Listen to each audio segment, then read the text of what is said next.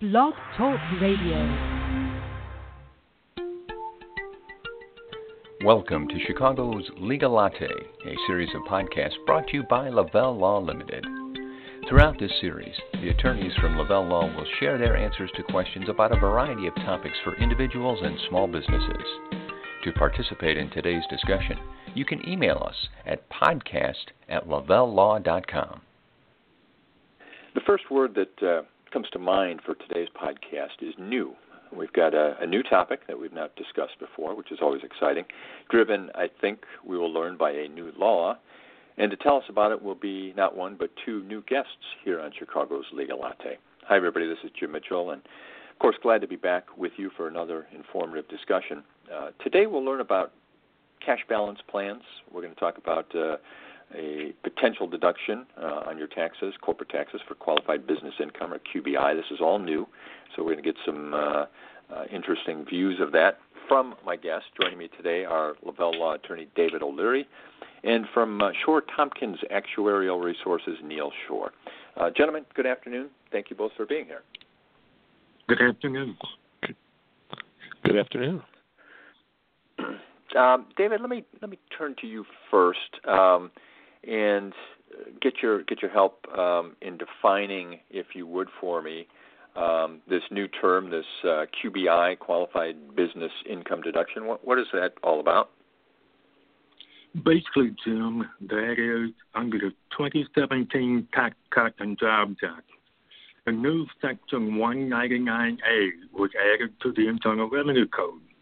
This Section 199A provides many individuals who are both business owners with a 20% deduction for qualified business income, otherwise known as QBI. Qualified business income is income from an S corporation, partnership, limited liability company, or sole proprietorship, which is engaged in a U.S. trade or business. This new law is very complicated, and it will take some time to fully understand how it works. And the discussion we have today is going to be very brief, and you should consult your tax advisor for more information. And I want to just follow up there a little bit, David. You mentioned, this being a new law. So correct me if I'm wrong, but the 2018 tax filing year, the period that we're entering now, this is the first time that this QBI is available. Is that correct? You are correct. That is available for the 2018 tax year. There's not much we can do about what happened in 2018 as far as planning goes, but we can plan for 2019.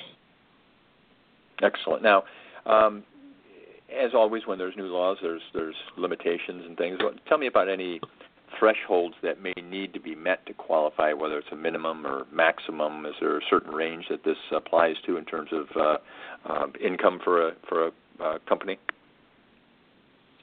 There is.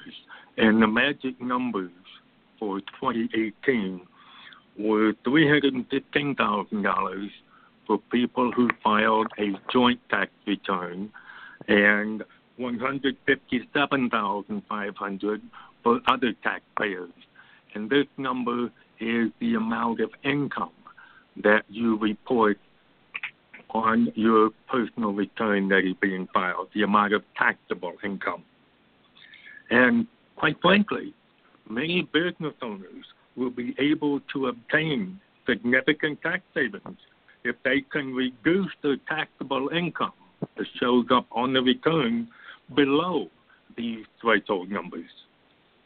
And generally, if they can keep the income under the threshold numbers, the business owner can deduct 20% of the owner's share of the qualified business income. And as I said, for 2018, the numbers are $315,000 and $157,500.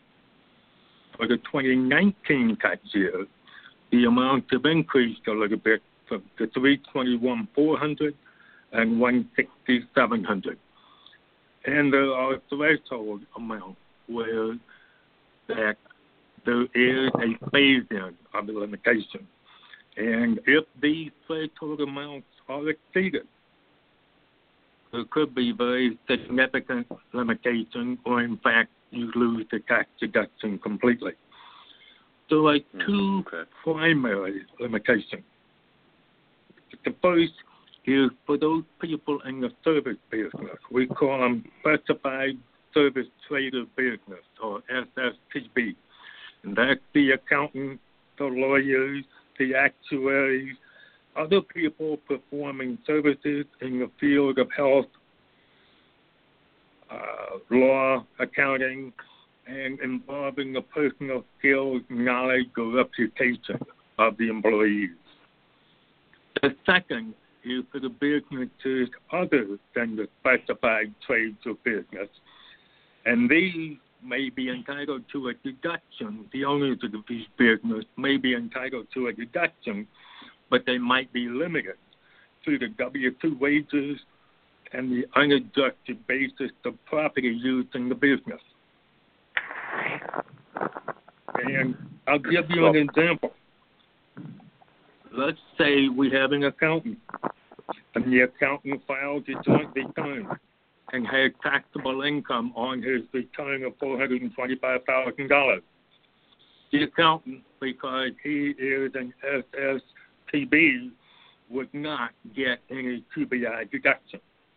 But if we have proper planning and come up with some good strategy and can find a way to reduce his taxable income below the $315,000 threshold, because they are taxpayers, the accountant would be able to deduct $63,000 as a qualified business income deduction. That is $63,000 he wouldn't otherwise have. That's a very significant tax benefit. So my recommendation is, if you are a business owner with taxable income greater than the threshold amount, you should explore strategies for reducing your income in order to maximize your tax savings. One possible strategy is to adopt a cash balance plan, and Neil Shore will explain how that works. Yeah, and it's interesting. And Neil, I was going to turn to you. I was actually looking at your website at shoretompkins.com, and I saw some recent blog posts about cash balance plans, and certainly want to ask you about some of the advantages of that type of plan, but maybe just a definition first of what a cash balance plan is. Yeah, Jim, a cash balance plan, a cash balance pension plan, is a defined benefit pension plan where, based on a formula, the participants are being promised a certain lump sum amount of money. It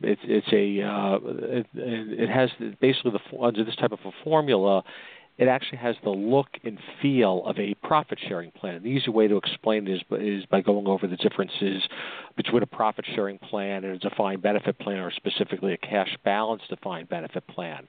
In a profit-sharing plan, the company might put 5%, 10%, 20%, 30% of salary into an account for participants. It might provide some participants different amounts than other participants, and ultimately the ultimate retirement benefit is whatever the money accumulates to. In a cash balance or any other type of defined benefit plan, the company is basically defining what the promised benefit is. Instead of defining what goes in, the benefit is whatever the amount accumulates to.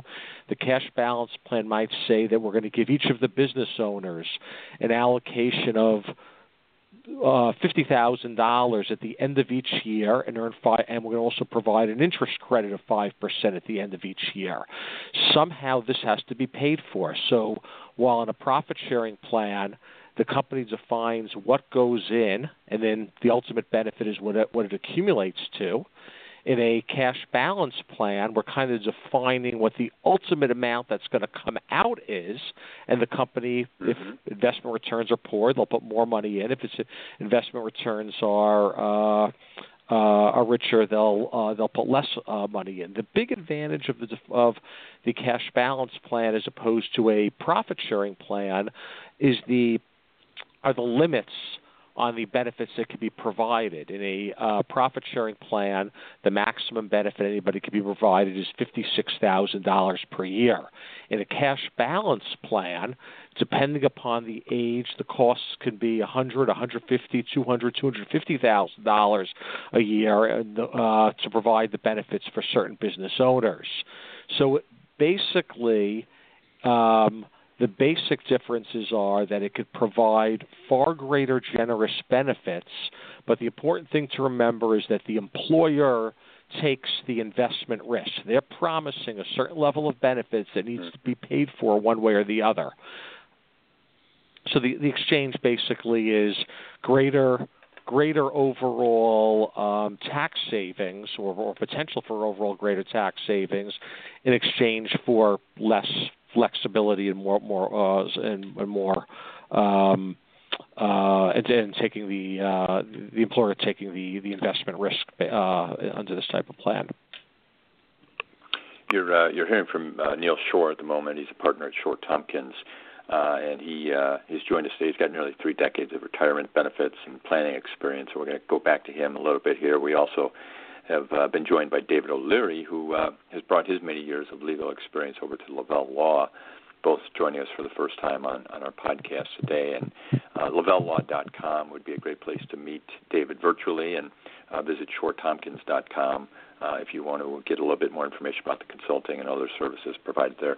So, Neil, we're really getting into some detail here, and would love to spend more time. But as you look at the advantages, and you both mentioned planning, as you look at this, it sounds to me, and from looking at your blog post, that really the advantages to the employee in terms of the outcome of this can be pretty significant if the right tax savings are applied using a cash balance and if they fall under the appropriate structure. That's great. That's correct, Jim. When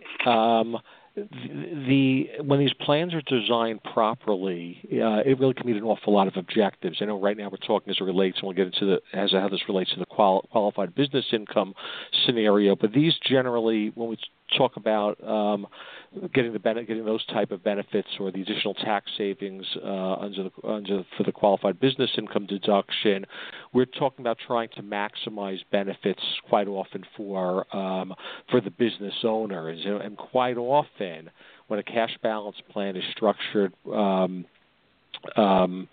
appropriately, the benefits or the cost to provide benefits for the business owner, the tax savings associated with all of the contributions for the business owners, if we could somehow quantify the value of the money grown tax deferred for many, many years, if that far outweighs the cost to provide benefits for the staff, it's a wonderful wealth accumulation vehicle, and typically that's what we're winding up seeing.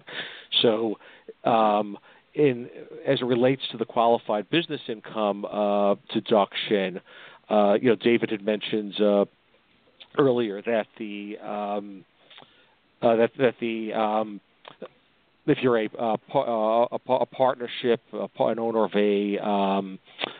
of an S corporation or a sole proprietor, can get this 20% qualified business income deduction. However, there are certain individuals that only get this deduction if they can get their compensation under $315,000. Those are the people in a specified service trade or business, like an accountant, a lawyer, a doctor, or an actuary, or people who are not in this specified service trade or business but don't have much in payroll. All of those two groups only get this great deduction if they can get below $315,000 of taxable income. So to give you a fast example, let's assume that we have a sole proprietor or a partner that earns $415,000. He might pay $125,000 of federal taxes if he doesn't put any money in the cash balance plan. By putting $100,000 in the cash balance plan, he reduces his income to $315,000. If it turns out that all of that $315,000 is qualified business income, he gets a 20% deduction on that, bringing it down to $252,000, and he might pay $61,000 in federal taxes. So by putting a $100,000 contribution in the plan, he saved over $60,000, almost as though he's in the 60% tax bracket. If he retires next year and withdraws the money, he might only be in the 25% tax bracket. The truth is that he most likely will not withdraw the money because the money will continue to grow tax deferred when he retires and rolls the money into an IRA. But I guess the point of the story is it's normally the $100,000 deduction that he might get for the cash balance plan itself is a wonderful tax savings in itself, but now it's enhanced by the extra savings due to this deduction.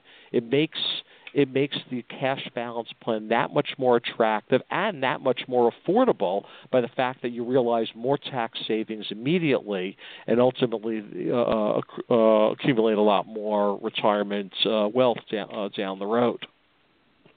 And I want to emphasize that point that Neil just made, that this can be a very, very attractive strategy for some business owners because of the tax savings and, as Neil said, the fact that we're not only talking current tax savings, we're talking retirement planning. And with that, let's just go back to something you mentioned earlier, David, which is there's some new laws here, some new things for accountants to be aware of. So spend some time not only looking at what it might impact you this year, but planning for the future. I want to thank Neil Shore, a partner at Shore Tompkins, for being with us today. If you'd like to follow up, shoretompkins.com or 312-762-5944.